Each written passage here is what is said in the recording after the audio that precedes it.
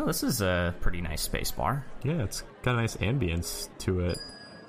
Yeah, there's some people. Let's go, I guess, get a drink. Hey, bartender, give me a old-fashioned, eh? Drink's coming right up. Jacob, you don't have to actually order your drinks in the bartender's native accent. Eh? Thanks, bar. Keep. You think we still use coins in space? Yeah, it's kind of weird that this space bar still uses coins, but... Hey, wait a minute. Do you see... Is that guy in the corner using a... Does he have a switch? Oh, yeah. Look at that. Let's go chat. Let's go see what he's playing. Hey, how you doing, bud? Oh. Hey, how are you guys? Good. Is that a Nintendo Switch? Yeah, not many people here recognize it. Do you guys have one too? Yeah, it's so weird. Yeah, we do. We both have our own Switch here. Sorry. My name's junior researcher Nick Blackley, and I'm Jacob Smith. Oh. Well, I'm town resident Jobin Azadi. You guys want to sit down? I'm waiting for some friends, but we can hang out till they get here. Yeah. What game are you playing there? So, right now I'm playing this game. It's called Crypt of the Necrodancer. Have you guys heard of it? What? What? No way. We have been playing the same. We literally yesterday we're playing the same game when our stupid ship broke down. And our the big unit. Yeah, our ship's called the Big Unit. Good ship, and man. so, yeah, we're here because our other friend Mitchell, he's taken the ship in to get fixed. I think a combobulator needs to be recombobulated or something. Oh, it got discombobulated. I hate when that happens. Did you guys take it down to Carrie or Frazzlefart? We took it to Frazzlefart. Oh. Yeah. That's good. He's a better mechanic. That's good. Oh, he's the okay, good. I was a little worried with a name like Frazzlefart, but if the local townsperson recommends it, then oh no, I have Carrie to. is a total scam. He'll just upcharge you for the most useless, unnecessary thing. Frazzlefart's a good man. Good. So yeah, so I really liked the game, but so I have to be perfectly honest with you. We're talking about something we're talking about a game, and technically as a researcher, I am obligated by the Big Space Corp to record all conversations about the game. Are you okay with that? Sure, you can record me, but you can't use my likeness in any of your promotional material. Yeah, I won't. I will. Is that okay? You're just saying for him to not use it, right? Right. Junior researchers, it's a personal thing. You didn't say you were a junior researcher, so I have no reason to assume it's fine if you use it. Okay. Well, now that we're past that, and I'm definitely not going to use your likeness, we can... You have a great likeness, by the way. Oh, I think there's a lot about it. Yeah, that was so sweet and really, really quite honest. So... I just love how your hair really just goes all the way down to your legs. Past your legs, even. Yep. I'm about 4 inches away from the ground at this point, so it's an exciting time to be me and my likeness. Incredible. So, the Crypt of the Necrodancer, which we've all been playing, apparently, which is really an amazing coincidence. For our as we're required to say in all of our recordings. This is it's what we would call a rogue-like game. Which and a rhythm game. Yes, so it's both. It is, so, a roguelike game where you have like one life, essentially. And every time you die, you start the game completely over from the beginning, kind of. Oh, so roguelikes, huh? Yes, so like a rogue... like the game Rogue. And let's see, what else do you do? So you pick up items. Like, the basic gameplay is that it's a rhythm game, like Jacob said. So when you the whole game is synced up to music, meaning, so there's the soundtrack, right? But normally the soundtrack is a background element. In this game, it is a key gameplay element. So every time there's a beat, you are able to take one action, and you have to take the action in time with the beat. So, for example, when you're moving around in the world, you can move one tile every time there's a beat, and only one tile when there's a beat. If you don't move, then you incur a slight penalty, so you lose like a streak. If you're moving on the beat over and over and over, you start to get a streak. There's also enemies, so there's a lot of spooky kind of guys like skeletons and bats. Whoa, you scared me there. Yeah, I know. Oh. It's that creepy thing inside of all. Guess you guys aren't releasing this in China, huh? Yeah, Nope. definitely the big planet of China. Probably not, because everyone there, they're just horrified by skeletons. I don't think they have skeletons. I don't know if skeletons exist in China. Yeah, maybe not. That might be a topic for further research by the Big Space Corp. But for now, the skeletons are in the game. So In like fashionably, or like skeletons are so in right now. I think they're fashionably in. I mean, it is October. It And by is. that, I It mean is. Yeah. The year. The year October.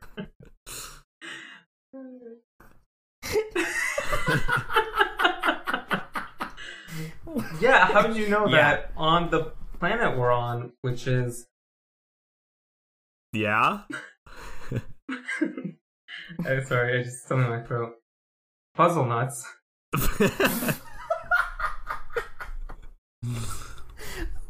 Wait. Yeah. Okay. Sorry. Can you say that again? I'm not sure I can. No, I got it.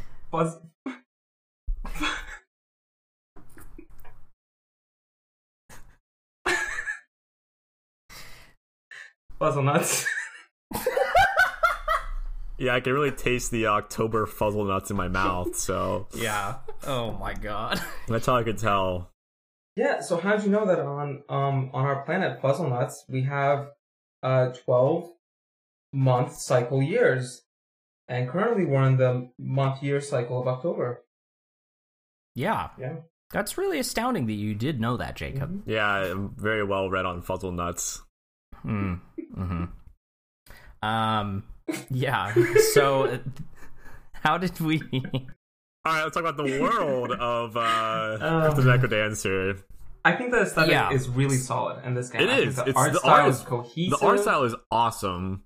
I think And the it's, thing, I want to get into like the sprites of the enemies a little bit, because basically this whole Yeah. game is just learning enemy patterns and like how to react to them. It's like a solved game, right? Like there's like a flow chart for the most part of like how to handle any given situation. yeah. And like, so some enemies will like move one tile and then attack, or move and attack every tick or every beat. And then there's like bigger enemies that move more slowly. So once you learn their patterns, you basically learn how to position yourself and like fight back while they're moving around. And in the beginning, it is so brutal. It is like such a hard game. When you're first learning Yeah. it, it's definitely a game that's very punishing, as Yeah. you don't really know what happens because everyone just moves on the beat. And so you just kind of see yourself get hit, and you're like, And wait a it second, feels, what just it's like happened? overwhelming almost, because it's like Mhm. you can't, if you take a break, the game really punishes you in the form of Yeah. ruining your combo, which is what determines how much money you get. And you need money because there's a shop on each floor, and that has basically what are essential upgrades that are random, but over the course of the game, you need to get like a crap ton of them to even have a chance. Yeah. So the game also has a bunch of characters you can play at that kind of slightly change your gameplay experience. And there's like one in particular, the Bard, where he kind of changes the game in a really significant way, where typically you have to move on the beat. But with the Bard, you can move whenever you want, and then the beat will progress on kind of your time.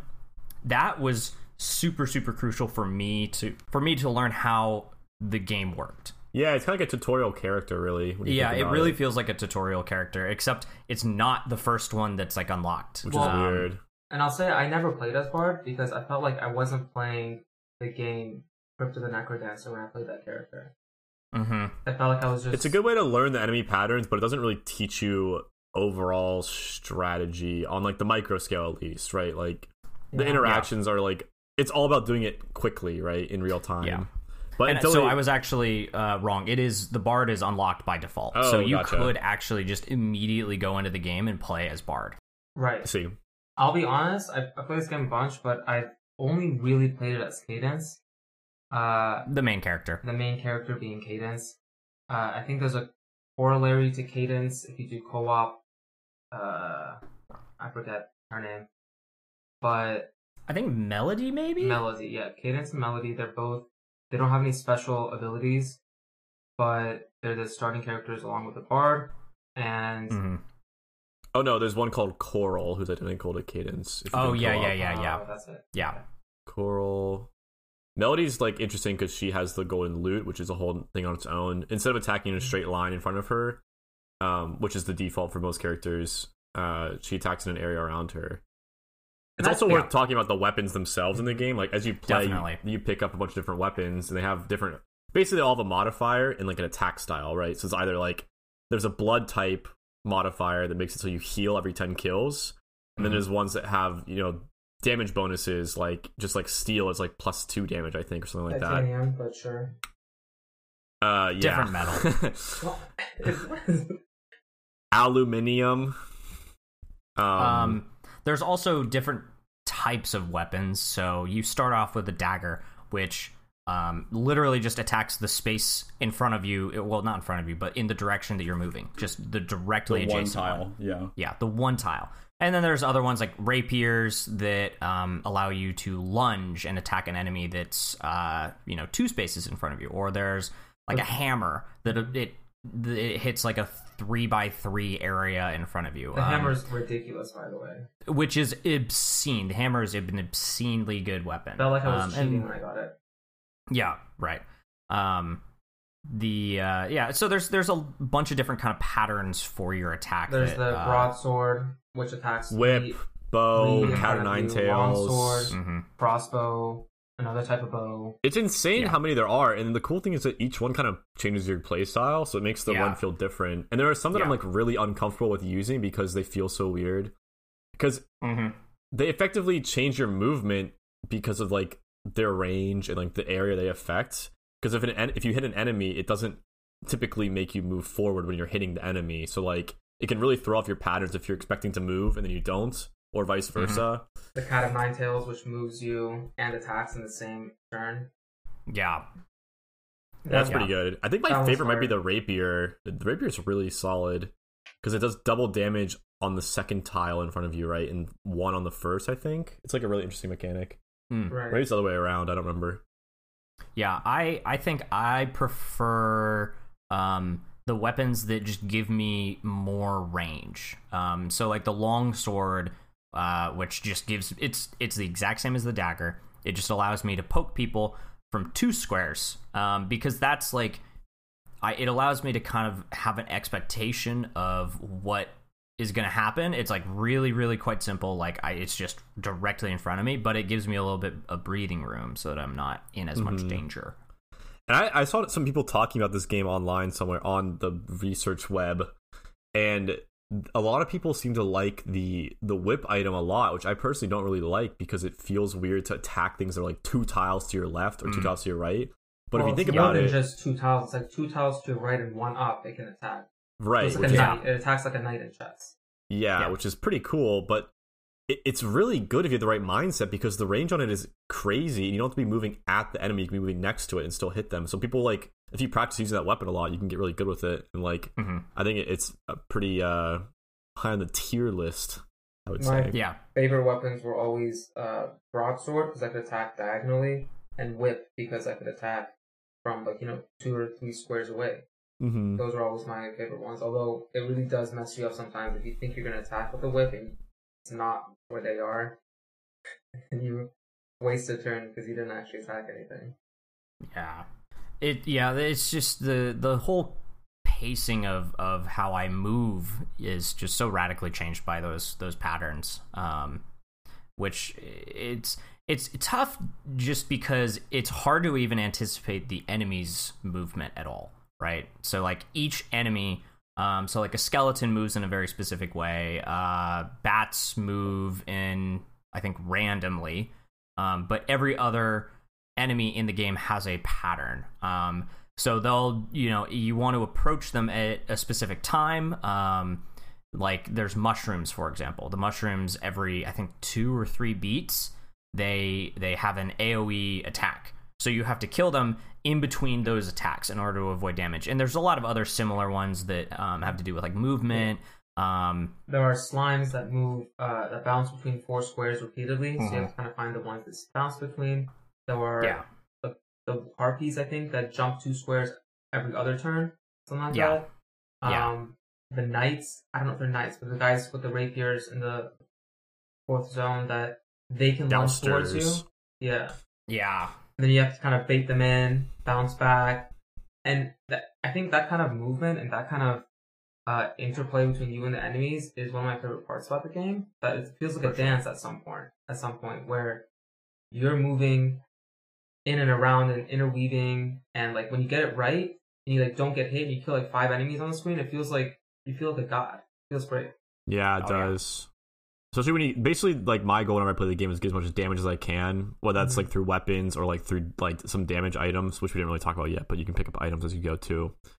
Because the faster you kill things, like the less at risk you are of just taking damage. It's kind of like any roguelike. When I usually play them, I go for just all damage stuff. Yeah. I think it's worth mentioning. I was reading an article about this page, and apparently the game was designed with dance mats in mind. Yeah, you can play with the dance mat. Which I never thought about, but that makes so much sense because it's, first of all, it's a rhythm game, but like the game is designed so that you only have to use 4 buttons to play it. Everything you do can be done with 4 buttons and their combinations, right? So like, for instance, left places a bomb, for instance. Yeah, you move with up, down, left, and right individually, and then you can do combinations like left, right, up, down to do different things like use spells, activate items, and all that stuff. So I'm trying to imagine like playing this game on a dance mat. It sounds very difficult. It sounds so fun. Because the game is already pretty difficult. I'm sure it'd be interesting to try though. Wow. Yeah. That's definitely going on the bucket list. We'll have to look in the game space, see if we can't find a mat floating around in there. But yeah, that would have been physical, like literal dancing. Yeah, literally incredible. I actually had a question for you guys. Did you, I mean, we already kind of talked about this, but did you guys actually have a favorite character? Let me think. I think I like Jobin also mostly played just Cadence for the most part. Because the levels are like, the game's so hard on its own. Like I tried like other characters like Eli, who has the bombs, and like who else? Some other people, but they're just very difficult. Like, oh yeah. The game is definitely a game appealing to hardcore players more than anything. Yeah. I had my favorite character was the monk, actually. And so the monk has sworn off money, and relinquished all worldly possessions except for his robe, which he wears with a nice gold belt. And so when you kill an enemy, they drop gold. But with the monk, if you then step on that gold, you die instantly because, you've forsaken your monkliness. So that was always my favorite. I had no way of acquiring gold, but it meant that items in the shop were free. Do you think he kills himself? You know what? I actually think the answer is yes. I don't think that he's like allergic to the gold. I think he literally just like Karate sees that chops he's his own neck as soon as he touches a gold piece. yeah. Mm. Yeah. So that was my favorite. It was always kind of a challenge, but it's similar to learning the patterns of all of the enemies. Once you've learned kind of how you're going to dance with them, you just kind of throw in like, okay, once I kill them, I never then move onto that spot again. And it's just, it kind of becomes automatic. How does that work if you have like a rapier or like a lunge item? Does it kill you? If you lunge incorrectly, it can kill you. Because Yes. a lot of items, like there's an item I really like where it's like +1 damage and you lunge on kill, right? So you move to the tile that the enemy was just on. So in theory, if they just dropped coins and you lunge onto it, I think it would just kill you instantly. Yeah. You know, I'm not exactly sure how that interaction works, but I seem to recall that like you always had to space properly with lunging items so that you would have one space in between you and the enemy so you wouldn't just die instantly. I gotcha. But yeah, I always like that just because I was able to get one free item every floor. And then the game has a score system where, you know, the way that the monk works is that at the end of every level, all of the gold that's on the floor gets added to your score. Wait, what is the score? I'm confused by that. So it's just literally a point value. Oh, I don't even pay attention to that. Yeah. So a lot of roguelikes tend to have scores. Cadence is the same way. So like that's another reason you want to keep your streak up is to increase your score. And so like with the monk, I don't care about score at all. I just care about trying to beat the game because it's a hard game. Yeah. So for a lot of times when you're playing like Cadence or something like that where you have to buy your items, you would end up stopping. Or you couldn't stop, rather. You could not stop because you would break your streak, and so you would end up taking damage or like making a move just out frantically. But with the monk, I would literally just stand there until I have an opening to strike on an enemy. Because I don't care about my streak. Yeah. That makes sense. That's tough, though, because it kind of nerfs Obsidian weapons, right? Because Obsidian scales with your streak. Yes. So that's the one time where you would probably want to keep your streak as every character. Right? Well, you still can keep your multiplier as monk. It's just that. Oh yeah. No, I'm just saying like to. you couldn't use that strategy of standing still because Right. it would if you had an obsidian weapon or whatever. Yeah. And to be honest, though, like streaks aren't that hard to build. Mm-hmm.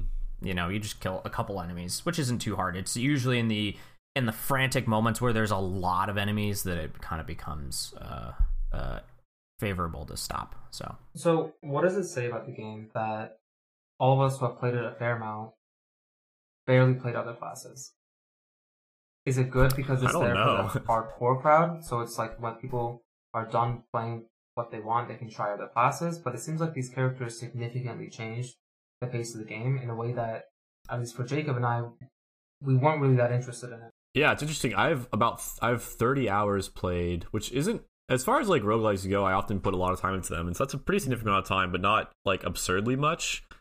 So I think it's like I just never reached the point where the game was so like solved as Cadence that like I felt like I needed another challenge, right? Like the challenge, Yeah. Yep. I never surpassed that level. Yeah. Whereas in other games like Isaac, like I got so good at that game that like anytime I was playing like an easy character, it was like too easy to the point where like it wasn't really enjoyable almost. Mm-hmm. So, extension question for you then. So, do you think when you were at 30 hours in Isaac, you were still using only the base character? Do you think it's a number of hours I don't think thing, so. Or it's just a... It's not a great comparison though because the characters in Isaac are much more similar. Like And that's what I mean, No, right? you know what? I think that the characters in Isaac do change the game, but I feel like there are certain ones that make the game easier. yeah, And I'm not sure that that's the case in Crypt. well, I think Bard is the exception, right? Bard is the exception. I think that Bard exists because they realize the game is really hard, Yeah. right? Yeah. So I think the Bard makes it a little bit more accessible to a lot of people. Mm-hmm. But yeah, every other character is like a challenge. They right? all have like hard set things you cannot get around, right? Like Yeah. Eli, like you cannot get around the fact that he has to use bombs, right? yeah, Or like they have like instant death. Whereas in Isaac, like most of the characters, you can if you get good items, you'll be fine, right? But like And that's not thing the with case in this Isaac, game. in that when you get good items, the characters kind of look the same. You get items that boost your double attack and, split attack, and you got, like, I don't know, bubbles flying around you. None of that applies to your character. But Yeah, outside, like, the few, like, late game, like, secret characters, right, that are, like, much more difficult. Mm-hmm. But there's, like, I don't know how many characters are. There's probably, like, 10 that have, like, a pretty similar playstyle, other than, like, stats for the most part, I think that maybe what it is that, like, you could even just say, like, okay, Cadence default, you start with the dagger. You could have a completely other character that just starts with an axe, and, like, that would vary the game up enough for me that it could just be another character. I would probably it would be another start one every time with the axe character, because in my opinion, it would just be better, though. Yeah, it would be better, but I think my point is that, like, just the basic items that you run into every single run drastically change the game enough to where I feel like I have to learn how to play the game with each different weapon. That's true. If you, like, had someone who started with the whip, right, you could, like, just play them to practice using the whip, because you're guaranteed to use it for a while, even if you give it up later on. Yeah. That's an interesting idea, yeah. I think it's cool that they have characters that are so unique that we're almost, like, afraid to play them because we're not good enough at the game to just dive into them. Yeah. But also maybe something to think about. Like, I don't know if I really experienced the whole game since I didn't play the other character. Yeah, I did try them, but it's just a lot of commitment. I will say, though, that I think that this is a good game, or rather, I think that the game makes it very easy to play it a lot, because, for one thing, like, the soundtrack is so good. Yeah. And I was, like, kind of asking myself, I was like, what if the soundtrack for this game sucked? Like, we wouldn't be talking about it. We wouldn't be talking about it. Yeah, right literally, it would just be non-negotiable. Like, the soundtrack is unbelievably good. Yeah, shout out Danny Baranowski, the composer. Yeah, so, like, phenomenal job.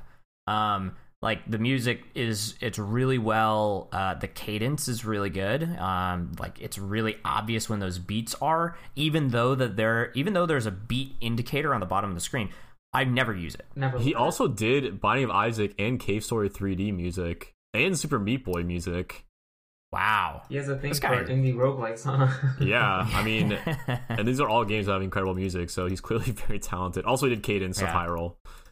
Yeah, wow. So the part of it is that, and I can't speak as much to soundtracks of other games, but the soundtrack of this game is really good, and I like listening to it, but it also fits the aesthetic of the game really well.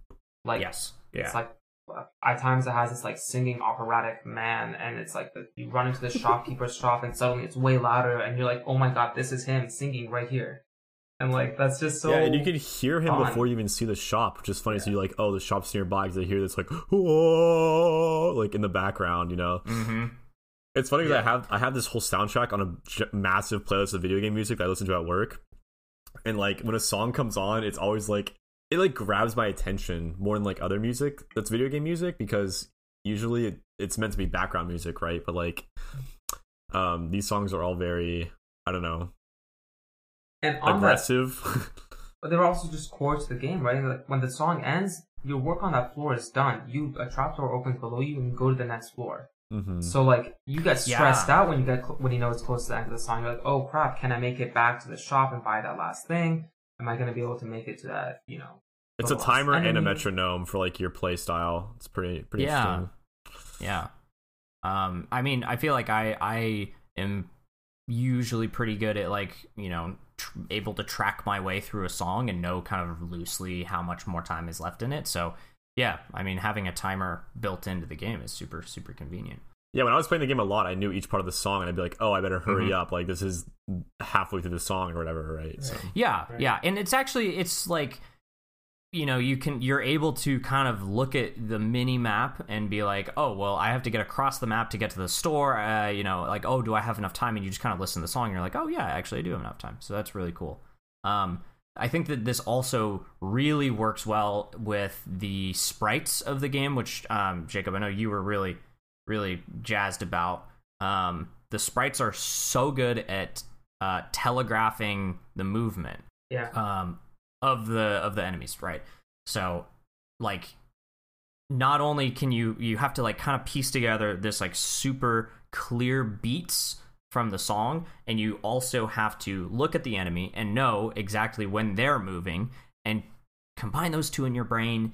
And it's really difficult to do, but because they're both done so well, I think it's possible. Also, all the enemies are dancing, which just adds this element of like funness to it that I think it is very fun. Crypt does really well. It's got this element of like jazzy, groovy fun to it, and it's evident from the music to the art to like the gameplay. Yeah, we didn't even mention how there's different floors, right? So there's each zone. There's different zones, and then each zone there's like a floor. I think they're called. Mm-hmm. So there's 3 floors per zone, and there's 4 zones, 5 with the DLC. Each zone has its own enemies, right? So like, yes, sometimes they take back older enemies and like make them, you know, more difficult depending. Like this basic skeleton enemy, like you'll find that throughout the game. But I remember like I'd get to a new area and it would take me like a solid like, I don't know, like 10 runs to even like get a basic understanding of how the new enemies worked and like moved and stuff like that.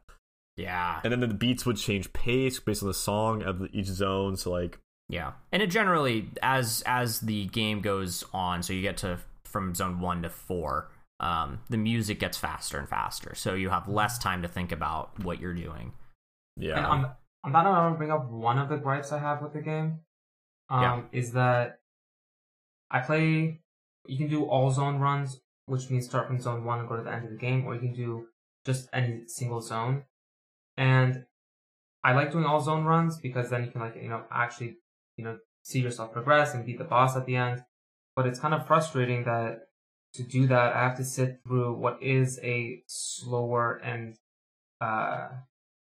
more frustrating first level after I've done it 20 times, because literally the beat is slower and I cannot move faster across the level, and I'm stuck moving at like 120 BPM.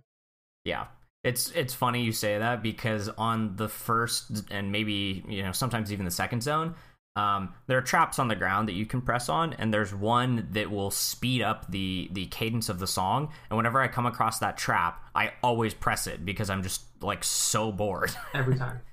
I wish there was a way to just start from like zone 3 with a little more items or something. And maybe there is, and I just don't know about it, but like I would play that more, because the zone 1 enemies pretty much never hit me.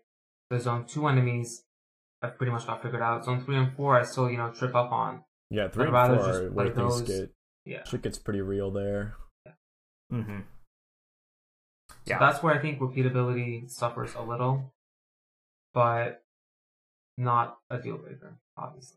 The other thing that I find a little frustrating is that if you play each zone individually, you have more health than if you do an all zone run. For an all zone run, you start with 3 hearts, and for each zone, you get 5 or 6. Yeah, when I was doing zone 4, I think I was starting with 5 or 6. I can't remember exactly which one. So you have almost twice as much health, and that just completely changes how the game's played. Like, you have to get through every single zone with less health than you have to get through just one zone. Well, I think the idea is that by the end, you'll often have as much or more health because you have had so much time to pick up items. Yeah. Like, there's a lot of different ways to increase your health, just like through shops and like other like, you know, events like those portals and things like that. So oftentimes I'd find myself in zone 4 with like 6 or 7 hearts. But you're right. I mean, the beginning zones in theory you're pretty handicapped compared to doing a single zone run in terms of health. Right. So what about the progression system of it as a roguelike, right? So you have your own skills which improve and which kind of reset when you pick up a new weapon. Okay, that's like one progression. There's your knowledge progression, which is like, as you learn how the enemies are played, that carries over into every run you do, because you need to know how the enemies move. What about like the loot progression? How do you unlock stuff? Yeah, I was a little underwhelmed by it, honestly. It's the mechanic where you find diamonds out in the world, right? I think it might only happen when you're playing single zone, or is there also in all zones? I think it's in all zones. I think it might only. I played a lot of all zones, and I don't remember seeing many diamonds or any at all. Either way, you get a lot from like single zone. Regardless, the point is that when you finish runs, you go to there's like stores in the overworld, and you can choose to add more items to the pool. And you can also choose to remove items from the pool. And so it's like an interesting balancing choice where you can say like, oh, I don't like this weapon. I want to like remove it from my pool because I don't want to see it as often in the game. Mm-hmm. And I think that's why All Zones doesn't actually have that, because it's all items always. Okay, yeah. I think that's how they make it like the, quote unquote like competitive, like repetitive mode. Yeah. Right. Whereas I think zones, you get to choose, you have a little more freedom to decide. Yeah. Like, I remember I removed, there's a pair of sunglasses in the game that they reduce your kind of field of vision, and they also make it so that you can't see the coloring of the enemy, you can only see their silhouette. And I hate that item. But so the trade-off is that it gives you +1 damage. I don't care because it always kills me. So yeah, it's pretty risky. You can't see their health either, right? Yeah. Yeah. I think that is one thing that is really good about the game, is that there seems to be always like kind of a risk reward system with the items in terms of their design. That makes me that brings up an interesting point. Do you guys pick up glass items? No. I basically never do. It just doesn't seem worth it. And I'll pick up a glass armor piece if I don't have anything else, because it'll block a hit. Yeah. As a reminder, but that's usually it. glass items are very strong, but they break once you get hit, or they have a chance of breaking when you get hit, and generally they break when you get hit. I think it's guaranteed almost. I think it's guaranteed. Okay. And like, if I get on the first floor or second floor, like, great. You already have a 1 damage weapon. You may as well get an item that breaks into a 1 damage item or weapon, right? Mm-hmm. So like, Sure. that makes sense. But after that, I don't know if it's just I'm not good at the game or what, but it just never seems worth it to me. Yeah, it's the epitome of a glass cannon. Yeah. I guess there are characters who die in one hit, or like, I guess characters like that, it makes sense to always grab them, right? Because you're not losing anything. I will say that as the average Crypt of the Necrodancer player goes, we're definitely more on the casual side. This game has multiple characters. It has like custom songs and custom modes, and came ready with like a modding tool. Oh, is there a big modding community? I'm pretty sure there's a decent sized modding community. Ah. And I think that we have kind of scratched the surface of the community of Crypt of the Necrodancer. Just as like a clarification for Disclaimer, we aren't Disclaimer. experts. We just That's like the the game. Yeah, but I really do like the game. I agree. Yep. Do you think a skilled player could win with any weapon, like any dagger, the first dagger? Yeah, I think that this is definitely the sort of game that has a pretty high skill ceiling, but if you are close to it, you could do just like almost anything. Yeah, I'm trying to think if there's any situations that are like unavoidable damage, right? It's pretty rare, and if you put yourself there, you probably already messed up, right? Mm-hmm. So like a really good player would know, okay, I can't go into this room from this side or something like that because I will likely take damage or get trapped somehow, right? Yeah. I think that's a testament to the design of the game, where you could beat the game with just the basic item. And I think that's also partly because so many characters have unliftable restrictions on them. So like, you have to use the golden loot weapon if you are going to play as Melody? Yeah, you have to use the nuts. You have to use the golden loot if you're going to play as Melody. He's nuts. Oh. So they did design it in such a way that you could do that with almost any weapon and anything. So to go back to the point of progression, then this roguelike is more focused on progression of your skill and your knowledge, not really items. Like, items are important and are crutches for bad players like us, but the majority of how you progress in this game is, I think, more on the skill you get doing it.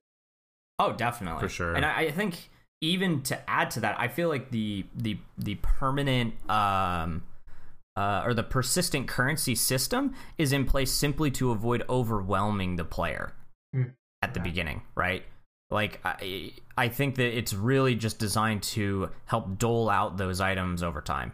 Yeah, I think you're right. I think it adds a nice pacing to like how things are like forced upon you, and then you can also choose to undo it, right? If you like don't like it. Before you go to the all zones mode, which I think all zones is kind of like the de facto like real part of the game, right? Like, sure, doing it zone by zone is almost like a tutorial, not the tutorial, but like the beginner ish. It's how you learn how the game works, right? Like, it would suck having to do like this kind of happens in Isaac and in the Binding of Isaac, where like, you know, you have to beat the first floor to get to the second floor, and then you have to beat the first two to get to the third. So you end up just grinding away at the first floor so many times, and then you grind away at the second floor so many times just to get to those later levels so that you can learn how those work. Yeah, that's totally true. In this way, it's like you're starting from one floor, so you can learn the patterns of the enemies much more quickly until you if I can master compare them. this to another game, like, have you guys played Dead Cells? Yes, a little bit. I really like Dead Cells, but I multiple times got to the final boss, like 4 or 5 times, and couldn't beat the final boss because the final boss just hits super hard and it's a very contained fight. And I felt really frustrated that I had to put in 45 minutes just to get a chance to practice on the final boss. Yeah, that was one of those games where I actually YouTube videos of people playing the final boss so I could just learn all his moves. And like, okay, well, if he does this wind up, I should do this. But I was to do that naturally playing the game. And Dead Cells was a game that I wasn't able to do that, and it kind of frustrated me. So the fact that this game does have that breakdown, I appreciate that. I like that. For bosses, I'm trying to think. So at the end of every zone, there's a boss. It's from a pool of like 4 or 5 bosses total. Yeah, and there's really not as many as a lot of other. No, there's not. And usually, if you're in a good place, if you can beat the zones, like the bosses are usually pretty trivial until like the very end. Yeah. They scale up obviously, but dude, my favorite by far is the King Konga one because the music is so fucking good. That song is such a banger, and it's interesting because it has a mechanic that's usually not a part of the game, which is that some beats are like rests, or like, I don't know, I guess you call it like a half note or something, where you don't input anything for like one beat in like a measure, right? So it's like it kind of throws you off if you're not ready for it. Yeah, and it's a really fun fight for sure.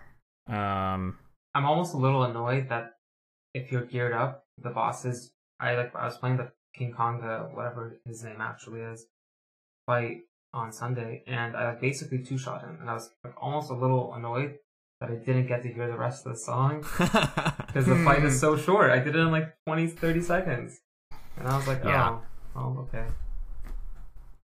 Yeah, the game definitely, I think it solves kind of that's a pretty common problem with a lot of roguelikes, and that you kind of have to grind it a little bit. It kind of takes away a little bit of that grindiness, but I think that's more because of some good self-awareness of how hard their game is. That's true, yeah. I mean, even inside a zone, I had to grind a bunch just to get to the end of the zone, right? Yeah, but the thing is that you don't lose that knowledge once you have it. Like, I can still pick up the game and be like, oh, I know how this enemy moves like perfectly. I know how to avoid it, and like coming back to it and playing Zone 4, which has some of the more unique moving enemies.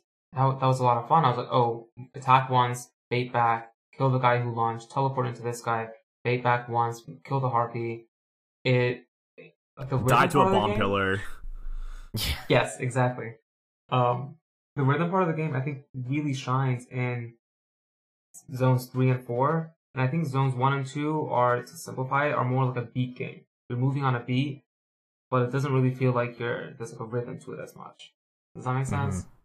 Yeah, like I think my favorite zone is zone 4 because of how, like, you know, the thing you mentioned earlier with like you're dancing with the enemies, like it feels like it's at full force in zone 4, because there's just so many interesting moving enemies, and it's fast. Yeah, it is very fast. I always like wanted zone 1 and 2 to be faster. I wish there was just an option to just like double the BPM for zone 1 and 2.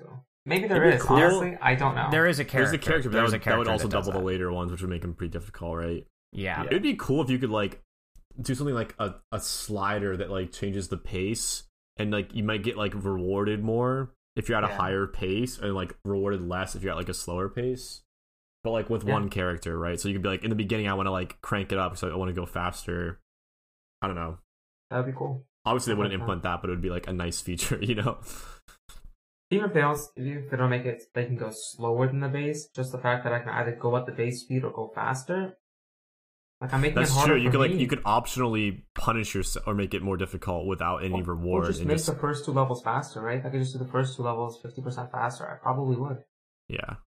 Yeah, the character is Bolt. So Bolt, when you play Bolt, all beats are doubled. You think all speedruns are done with Bolt?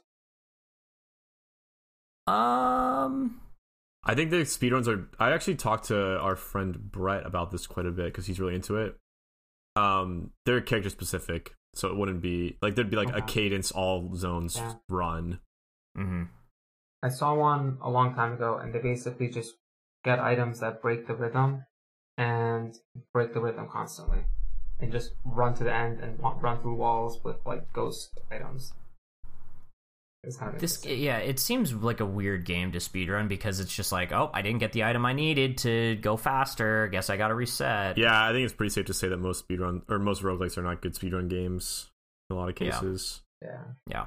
It's like Isaac. It's like, oh, good, I got Brimstone on the first floor. I guess I just get a really good time now. Or like, oh, I didn't get any damage items. I guess I just reset, right? It's just pure like luck in a lot of cases. It's like Dampe, except every run over and over and over. Yeah. I think what's more interesting is streaks. It's like how many in a row can you get with a character, or how many wins can you get in a row? That's always pretty interesting. And I'll be honest, exposing my casual self here, I never beat the final boss. I got to him several times, and it was close, and I never beat him, and I put the game down for a few days, and ended up not coming back to it until 3 years later. Gotcha. So, yeah. Yeah, it's a tough game for sure, but it's just got a lot of enjoyable qualities to it. So we're there. We briefly touched on one thing that Joman, you did not like, but other than that, are there any aspects of the game that we didn't really enjoy? This isn't necessarily a negative. In fact, I don't think it's a negative, but just like a disclaimer about the game is, this game is not for everyone. Like, if you're a person who doesn't, who prefers to get better just to unlocking items and getting OP stuff, which I think you can kind of do at some point in Isaac, correct me if I'm wrong, Jacob, but I feel like you can just start to amass items and upgrades in a way where you can sit in a corner and kind of blast through a lot of stuff. This game doesn't really have this similar thing. You might get those kind of item setups 1% of the time. Generally, you have to actually figure out how the game works to play it, and I can see how that would frustrate some people. Do you remember what Mitchell thought of the game? Because he's played this a little bit, but he didn't play it a whole lot. No, I don't know. It's a good question. I think he isn't a huge roguelike person to start with. Right. He's played enough Isaac to know Isaac, and he does FTL a lot, but FTL is kind of unique as far as roguelikes go. Yeah. But it's kind of the opposite of this game, since you can pause between every turn. Yeah. Sure. That's actually a really good comparison. Both really good FTL, games, yeah. Very different. Yeah. That's actually a really apt comparison because, in FTL, you can, pause, think about what you're doing. In this game, it's super instinctual and reactive. Mm-hmm. So, Jacob, did you had something you maybe did not like? Let's see. Yeah, I think, I don't know. I don't love the variety of items that's provided. I guess that's not good. I don't really have anything to say about it. I don't have a well put together thought about why. There's definitely parts of the game I don't enjoy, but I don't have a good way to defend my thoughts about those things. Does that make sense? Well, I'm gonna try to tease it out of you if that's okay. Tease me. Yeah, tease it. So tease I think tease him. This game does a lot of things very intentionally. I think that the devs are really smart, and they built a game that they really wanted to build. So I think like the items kind of change the core mechanic of attacking, but you can't really say one's better than the other. Like the broadsword attacks wide, the longsword attacks long, the bow attacks from farther away, where you have to like reload or something. They all have active trade-offs, and a lot of roguelikes items you get are better and better and better, and you can like really see yourself progress. This game doesn't 100% have that same thing. Yeah. Yeah, I guess that did tease it out of me. Ooh. It worked. I've been teased properly. Teased. Oh my Get gosh. I think I don't love the fact that you have to make decisions where you take it or leave it, right? There's a lot of cases where you're like, okay, I have this sword, this one does more damage, but mine heals, and you have to get rid of one. You can't take both. Same goes for like items. You say, okay, I want this, I don't know, like there's like the apple that heals you, right? Or there's also like the case where you get like a spell instead. It's like, well, what's more valuable right now? I can't have both. To me, just as a personal opinion, not necessarily like to say that the game is, you know, missing something here. It's just that I don't enjoy the hard stop of like, you cannot have both these things. You know what I'm saying?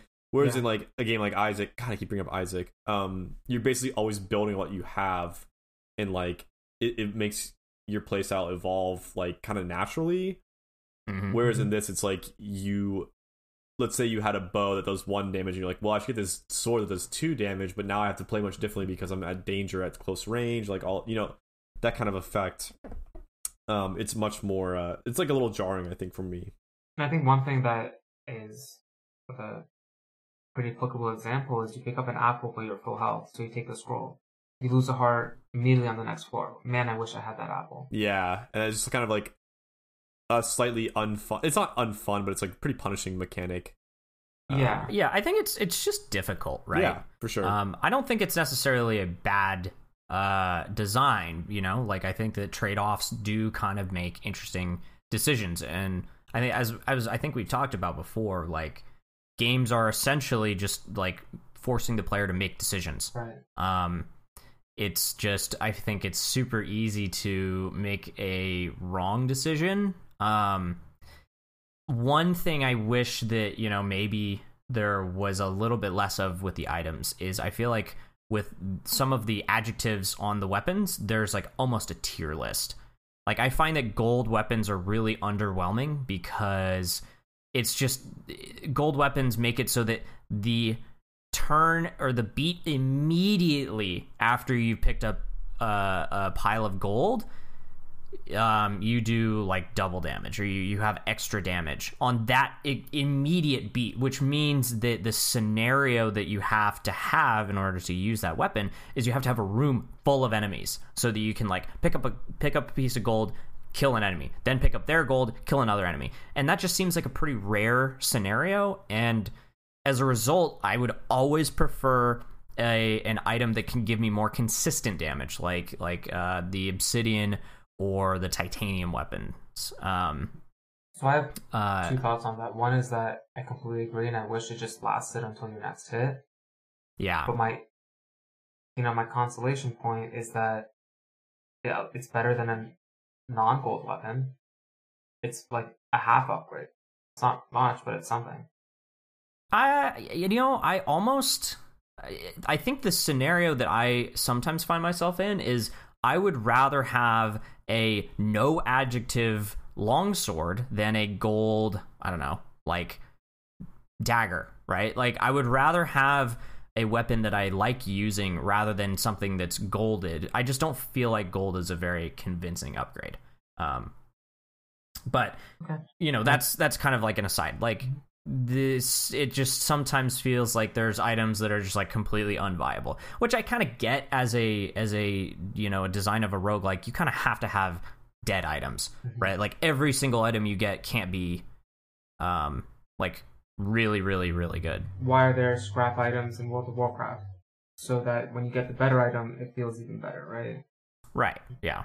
I mean, like you see that kind of thing in Binding of Isaac as well. Yeah, I would say I totally agree with you. There are a lot of garbage items in that game, but again, you're not leaving something behind when you grab them. You're just not really contributing. And also, that game has a very wide variety of effects that get added to your attack. Whereas in this game, it's pretty limited. Yeah, hundreds. How your attacks change, and if it's only one at a time, right? So like, if I have the whip, I'm just doing the whip effect, right?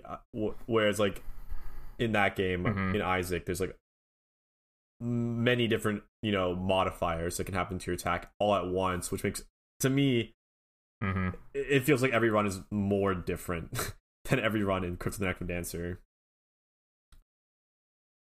Yeah. I'm trying to think of maybe if we can make another comparison. And like I'm thinking back to FTL, where that game is kind of similar because you have a limited resource, right? So you have gold I guess in all of these games you have gold, right? So Isn't it scrap in FTL? Gold scrap. Yeah, it's scrap, but it's like a currency, right? Yeah, I don't think scrap is gold. I think they're separate concepts here. Sure. One is probably more valuable than the other, but you use them in exchange for your items. And in FTL, it feels more like a strategic decision. In Binding of Isaac, it seems kind of cumulative, and then in Crypt, it seems kind of like a trade-off, or maybe even a preference.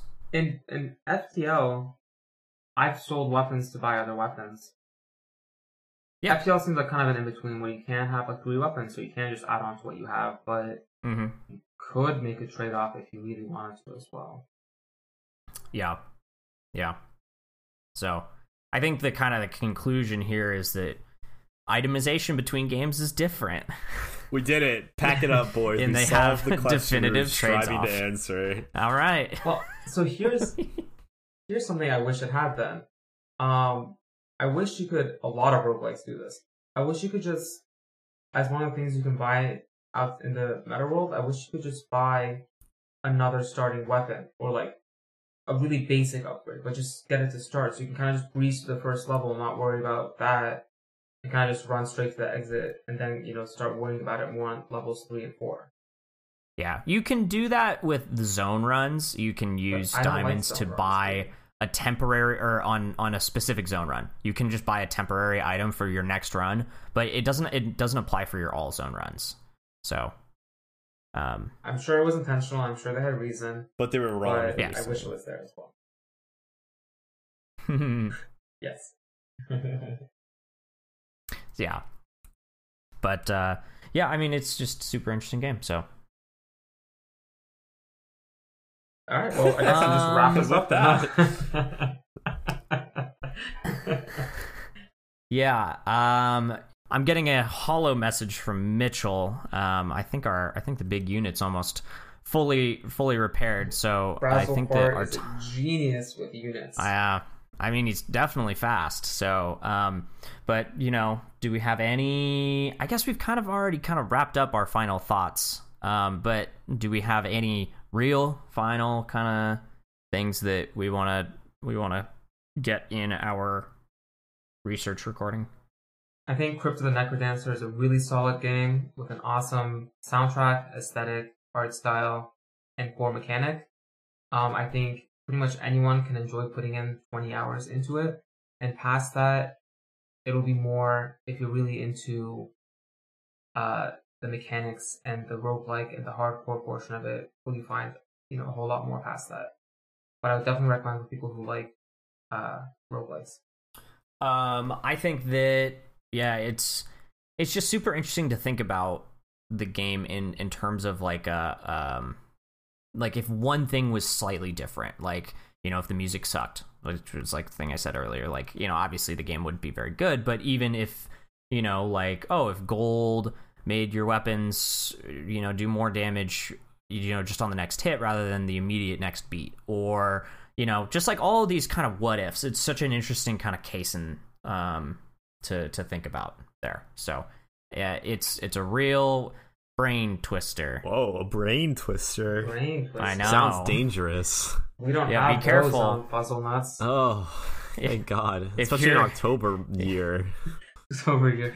It's actually October 12th, the 12th iteration of the month of So you just you have 12 months, but they all just the same month with different numbers?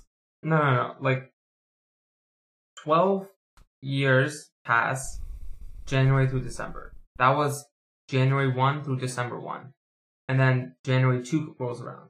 31 right now, we're on has October. January, March, April, and December.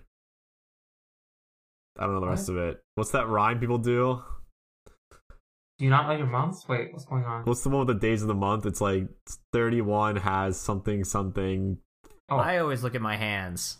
yeah, the knuckle trick. What's the knuckle trick? Count down your knuckles. January, February, March, April, May, June, July.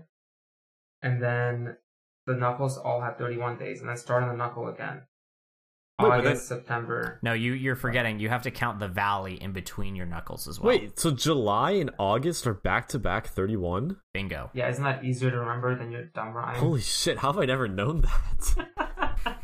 Oh my, am I stupid? That's for you to decide. And for us to know but never say. Fantastic. You want to give us your final thoughts, Jacob? Yes, this game, it takes like a gimmick that could easily have become a chore, and it makes it like really interesting and like unique. I mean, just the fact that you have to like, you know, constantly be thinking about the beat on each movement could easily have been like something, you know, annoying, but they took it in a direction that made it like very fun and like rewarding rather than like constantly being like punishing. It has a ton of replayability because of all the different items and the different endings and all that kind of stuff, and also the characters. So yeah, just super well-rounded game. With a lot of replayability, and it's fun. Yeah. I think I agree with all statements. and it's one of those games it's one of those things I love about it, is that it's, well, two things I love about it. One, it's groovy and it's fun. Groovy, baby. Groovy. But two is that even on the decisions I don't necessarily agree with, I can see how it appeals to a certain group of people that really love that thing. Mm-hmm. Mm-hmm. So it feels like a really well-designed game. Yeah. And like a very thoughtful creation. Yeah, I've heard this game is just wildly popular with the blue people. So, yeah. So Jobin, we've had a great time here chatting, and we got to go pretty soon. But we are contracted by Lord Nintendo in the game space to create a advertisement for all of our researched games. Oh wow! Okay, that sounds fun. Yeah, it's pretty good. Do you want to help us make our ad? Yeah, I'll hop in. You guys get it rolling, and I'll say a word or two. Okay. Curtain rises. It's a girl surrounded by dirt holding a shovel. She walks forward. A skeleton pops out of the wall. Ah! All of a sudden, in the background, a funky tune starts playing. And in rhythmic motions, she smashes that fucker on the head with her shovel. The skeleton crumbles and a pile of gold appears. Are you turned on by this image? If so, boy, have I got a game for you. Yeah, I am just so wet and wild ready. It's Crypt of the Necrodancer. Wet, wild, and ready. That's the tagline. Crypt of the Necrodancer, wet, wild, and ready. Do you like those fast beats that are real good? They're tasty, and they have no calories because it's a beat. You don't actually eat it. Wow. If anything, you lose calories. You lose calories. You're moving your appendages. Especially if you you go and get one of those dance mats. I thought I was gonna jump in. I don't really see a place to jump in here. Someone's like hanging out on the edge. He's like, oh, come in, oh no. Wow, yeah, that was our weakest ad yet. I guess if you like lore that you can quickly skip past, and we didn't talk about the story once, by the way. I didn't think the story was that noteworthy, personally. Hey, listeners, the game has a story. We didn't talk about it. Sorry. It's a game mechanic podcast, not a game story podcast. Yeah, leave that's your a different lore podcast. at the door. That's what I always say. If you want to hear more about the lore of this game, please tune in to Learn to Lore on our parent network. Astro Gaming. What's it called? We don't have a Big parent party network. basement. Hooray! Well, Maximum fun. maximum fun. Do you want to hear? Earwolf. Do you want to hear a podcast about lore? Let us know. Please email us. Or don't, because we won't do it. Well, we might Or do, because we might do it. If you want to hear two people passionate about RuneScape lore, indulging their deepest, wildest fantasies, In almost a people actually listening masturbatory to them. way. definitely more than a little masturbatory. Tune in to Learn to Lore. Cool. Well, A I really hypothetical podcast that doesn't exist. Yep. Wow, I really hope the Lord Nintendo likes this one. Oh boy, he's gonna love it. Well, cool. Again, thank you for joining us. We'll be back on the big unit as soon as we go and talk to Fizzlefart. Nope. Frazzlepart. Damn it, Can't wait to Frazzlefart. leave Sorry. Fuzzlenut. The planet is Fuzzlenuts. His name is Frazzlepart. No relation. Yeah. And if you're looking for a nice tourist destination, this is a great planet. Fuzzlenut, great place. We have delicious nuts.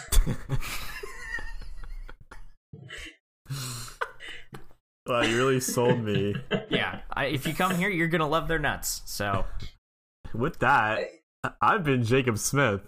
I have been the junior researcher, Nick Blackley. I was Joe Benazati and apparently still am. It's amazing how that happens. Okay, bye-bye. Thanks for recording with us, Jobin. Yeah.